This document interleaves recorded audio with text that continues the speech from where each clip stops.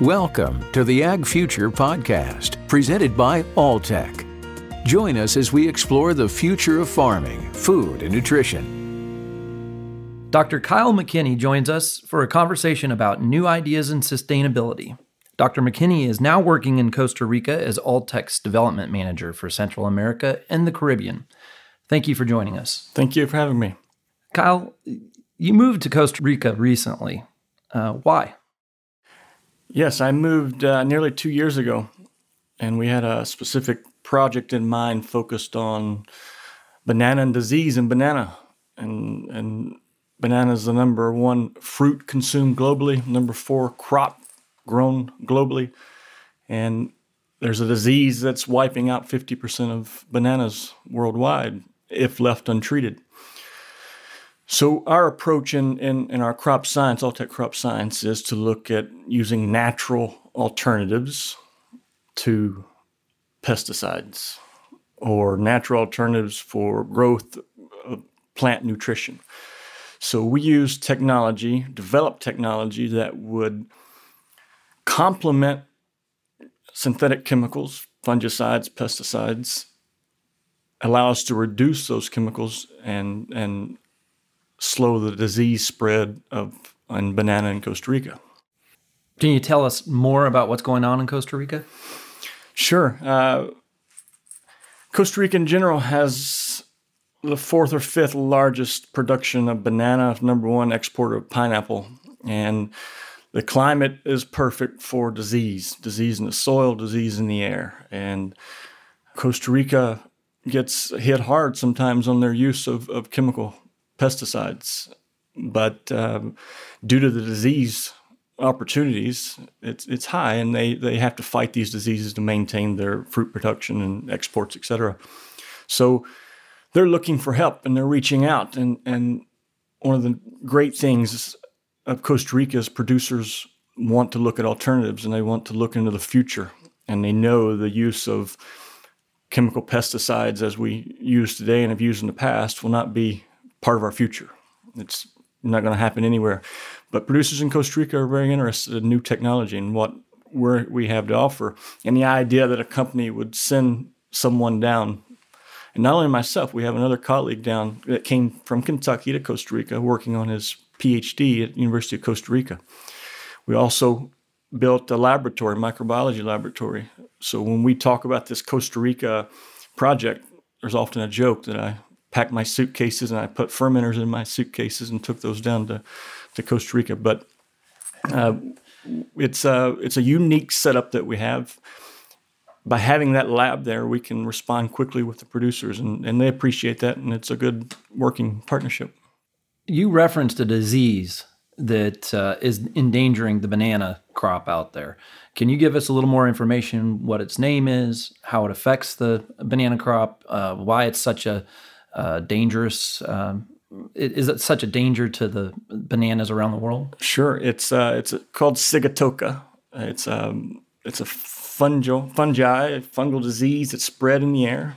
I always use the generic term of it's like pollen. It's in the air.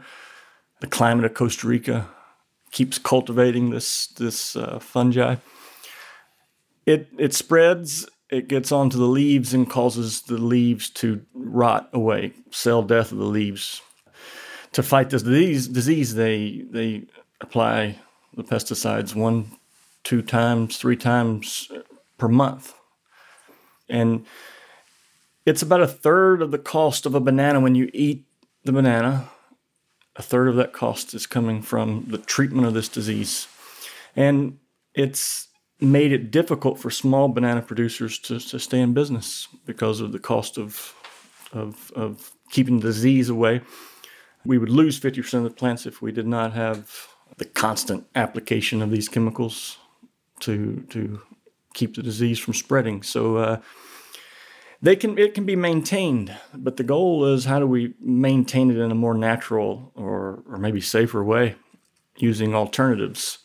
And that's really the goal, and not just Costa Rica, but across the world, of utilizing more natural resources, microbes, for example. That's a big part of what we do in crop science, utilizing microbes in the soil, microbes being applied to plants and to stimulate growth, for example. So Costa Rica has been fighting this particular banana disease for 30, 40 years, and they do a good job of maintaining and holding the disease from spreading. But they do that by constant monitoring, constant application and of pesticides. So given the fact that black sigatoka is costly to maintain, meaning to hold back because of pesticides, what are you researching that could offer hope for the future? We're looking at some of our technologies, for example, that has favorable enzymes produced from a bacteria fermentation. So these enzymes, once applied to the soil or applied to the leaves, will attack the fungi from the disease and break that fungi cell wall down, and we see a reduction of the disease. And it's the same sense as a pesticide works. That pesticide's been designed, engineered to break down the cell wall of the fungi. We also see opportunities of causing this plant, inducing this plant to produce its own self-defenses. For example, when the plant has the fungi on it, it's releasing compounds trying to get rid of or remove the disease. What if we look at ways to cause these compounds to be released prior to the disease arriving or the fungi arriving? So, and again, that's from fermentation technology. So our real focus is fermentation technology and incorporating it into programs with pesticides. We know we're not at a point where we can eliminate pesticide usage completely. One day it will happen with technology, but we're not there yet. But we can reduce, and we're showing that currently in Costa Rica. So given the fact that you are reducing pesticide use through using these new treatments, one of the terms I've seen is induced resistance. Mm-hmm. How is that being used, and what is the results of using induced resistance? When we induce resistance, for example, we're causing that plant to produce compounds that fight off disease. These are enzymes a lot of times in the crop world, peroxidases or beta-glucanases. And those enzymes attack the disease, causing the carrier to die, essentially. So when we induce the resistance of that plant, we cause the plant to produce these enzymes and begin fighting before the disease hits. It's really like a vaccine. When you take a vaccine for some disease, you create resistance inside your body for when it may hit. So it's the same idea in the crop as well. What kind of results are we seeing from the application of induced resistance? What we've seen so far, and we're very happy with this, is nearly a 20% reduction in the use of pesticides with the producers that we're applying our technology to. When you say a 20% reduction, you mean a 20% reduction of the disease or a 20% reduction of pesticides? We're talking 20% reduction of the pesticides. So it's a big deal, and it's something we're happy about, and it's something that the producers are happy about because they're selling the bananas to people that want a clean, healthy crop, whether it's a fruit or any other food source. So we're all working together down there to fight this disease using the expertise from the growers, the producers, from our people on the microbiology, on the fermentation side. So it's a partnership that's come together to solve a problem in banana. So that's a 20% reduction when they're applying those pesticides, sometimes 2 to 3 times a month, you said, to be able to hold back the sigatoka disease. Mm-hmm. Correct, exactly. Why would you say, or would you say, that the biggest challenge for the future of food production is crop protection, or one of the biggest challenges? Absolutely, one of the biggest challenges, if not the biggest.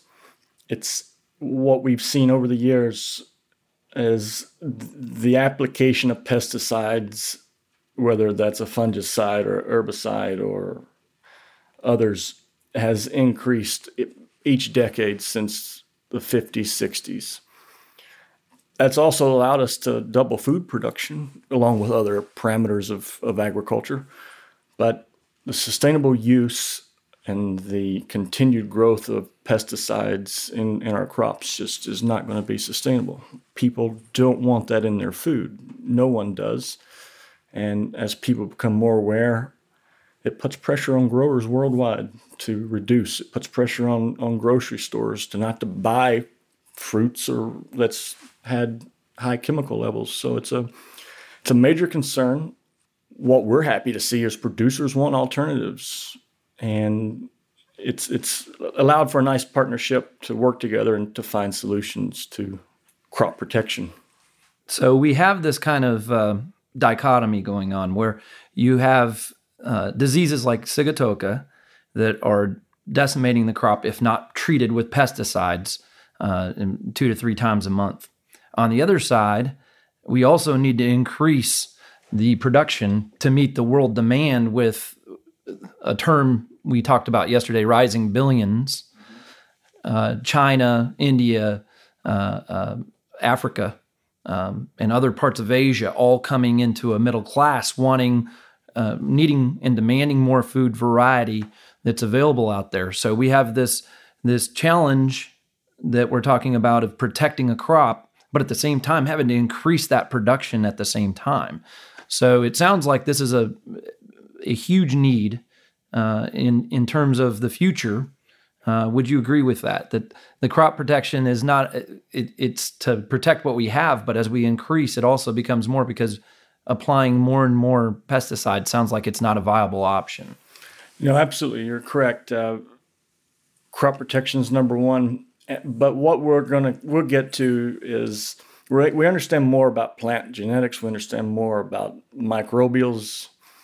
And as we move forward, we're going to see combinations of natural solutions, whether it's microbes or it's the compounds the microbes produce, which is what a lot of the crop science that we work with. Those combinations are going to give us alternatives for crop protection.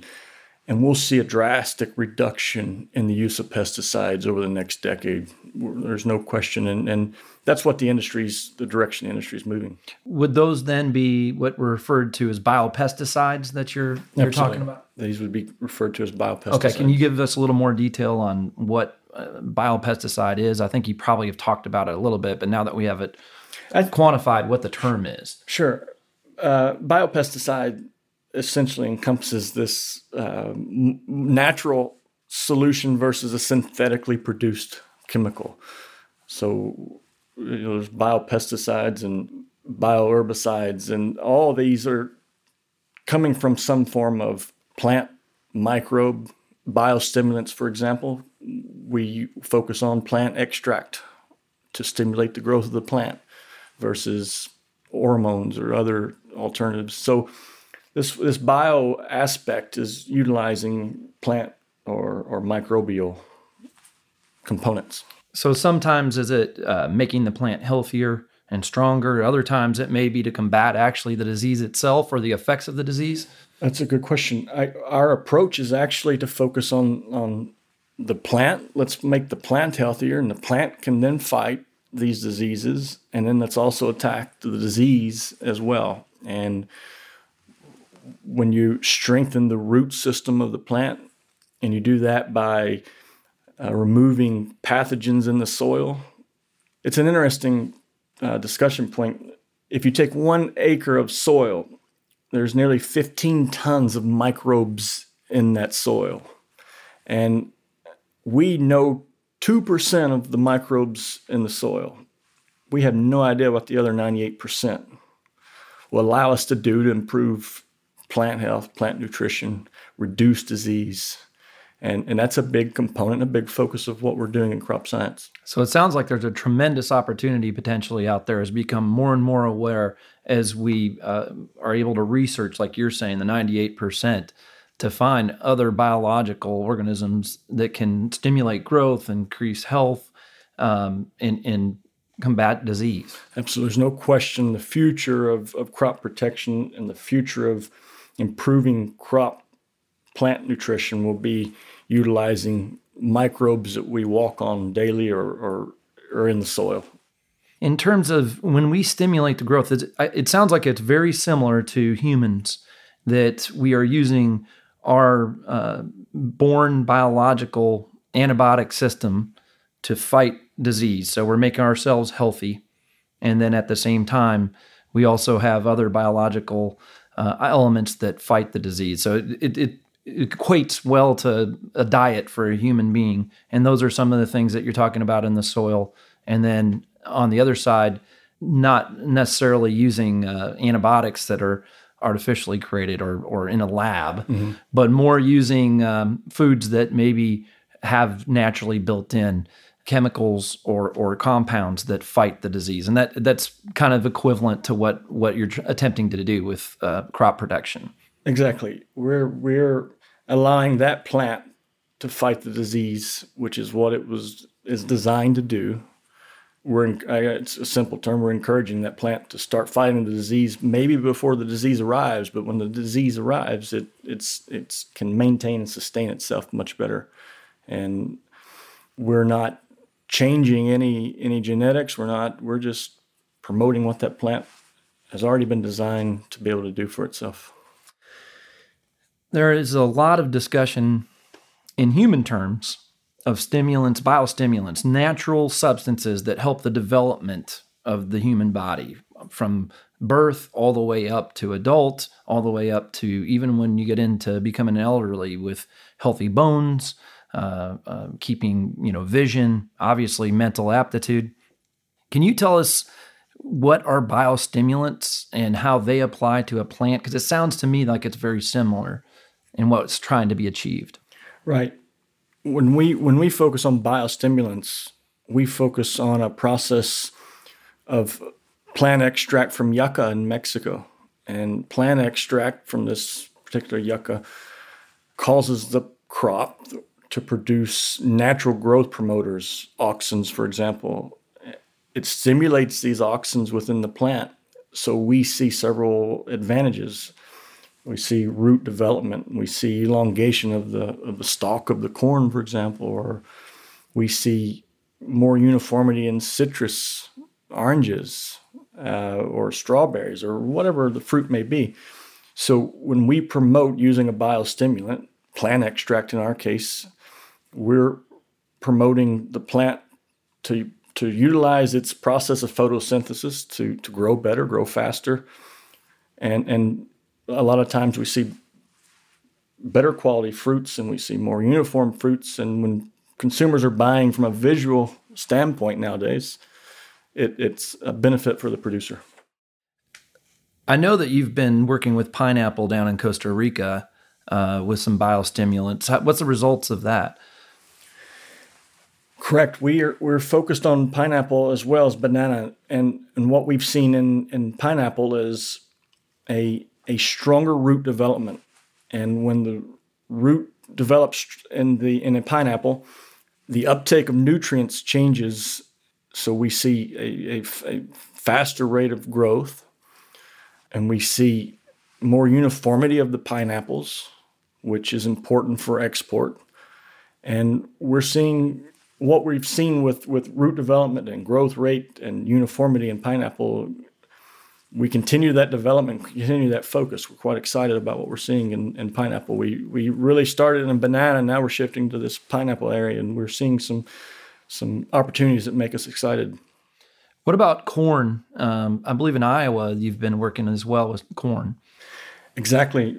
So when we look at our biostimulant work, we've really focused on corn as we worked and developed this program. And we see in corn, we see an increased root base. And that's very important. When high winds blow, corn stalks fall over. And with a strong root base in corn, it keeps corn upright and leads to a faster development, leads to more uniform corn kernels. And the biostimulant aspect in corn is something we've been working on for a decade or more. What do you see on the horizon for biological technologies?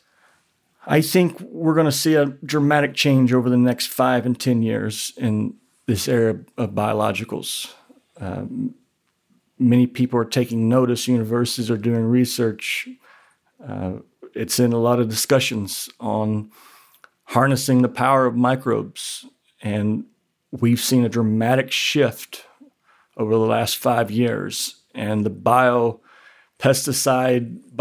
biological market is expected to go from about 2 billion currently globally in sales to 8 billion in 4 years. So you're going to see a tripling of this market. I think currently biopesticide market's growing at about 15% per year compared to 3% for synthetic chemicals. So you're seeing this change. And as we understand more about soil microbes and how soil microbes can be beneficial, you're going to see dramatic growth over the next 5 years to a decade. That's substantial. What about for microalgae specifically, do you see for the future? Microalgae is something we've taken notice in, and we know that there are biostimulant aspects of algae, microalgae. Seaweed, for example, has been utilized for many years in promoting growth as a biostimulant, and it's one of our expertise is growing microalgae. So we're really going to start pushing into that area as well for biostimulants. What about in the area of solid state fermentation? Is there some advances coming in that area as well? I like solid state fermentation because I did my PhD in that area. Solid state fermentation has been around for 1,000 years, the whole idea.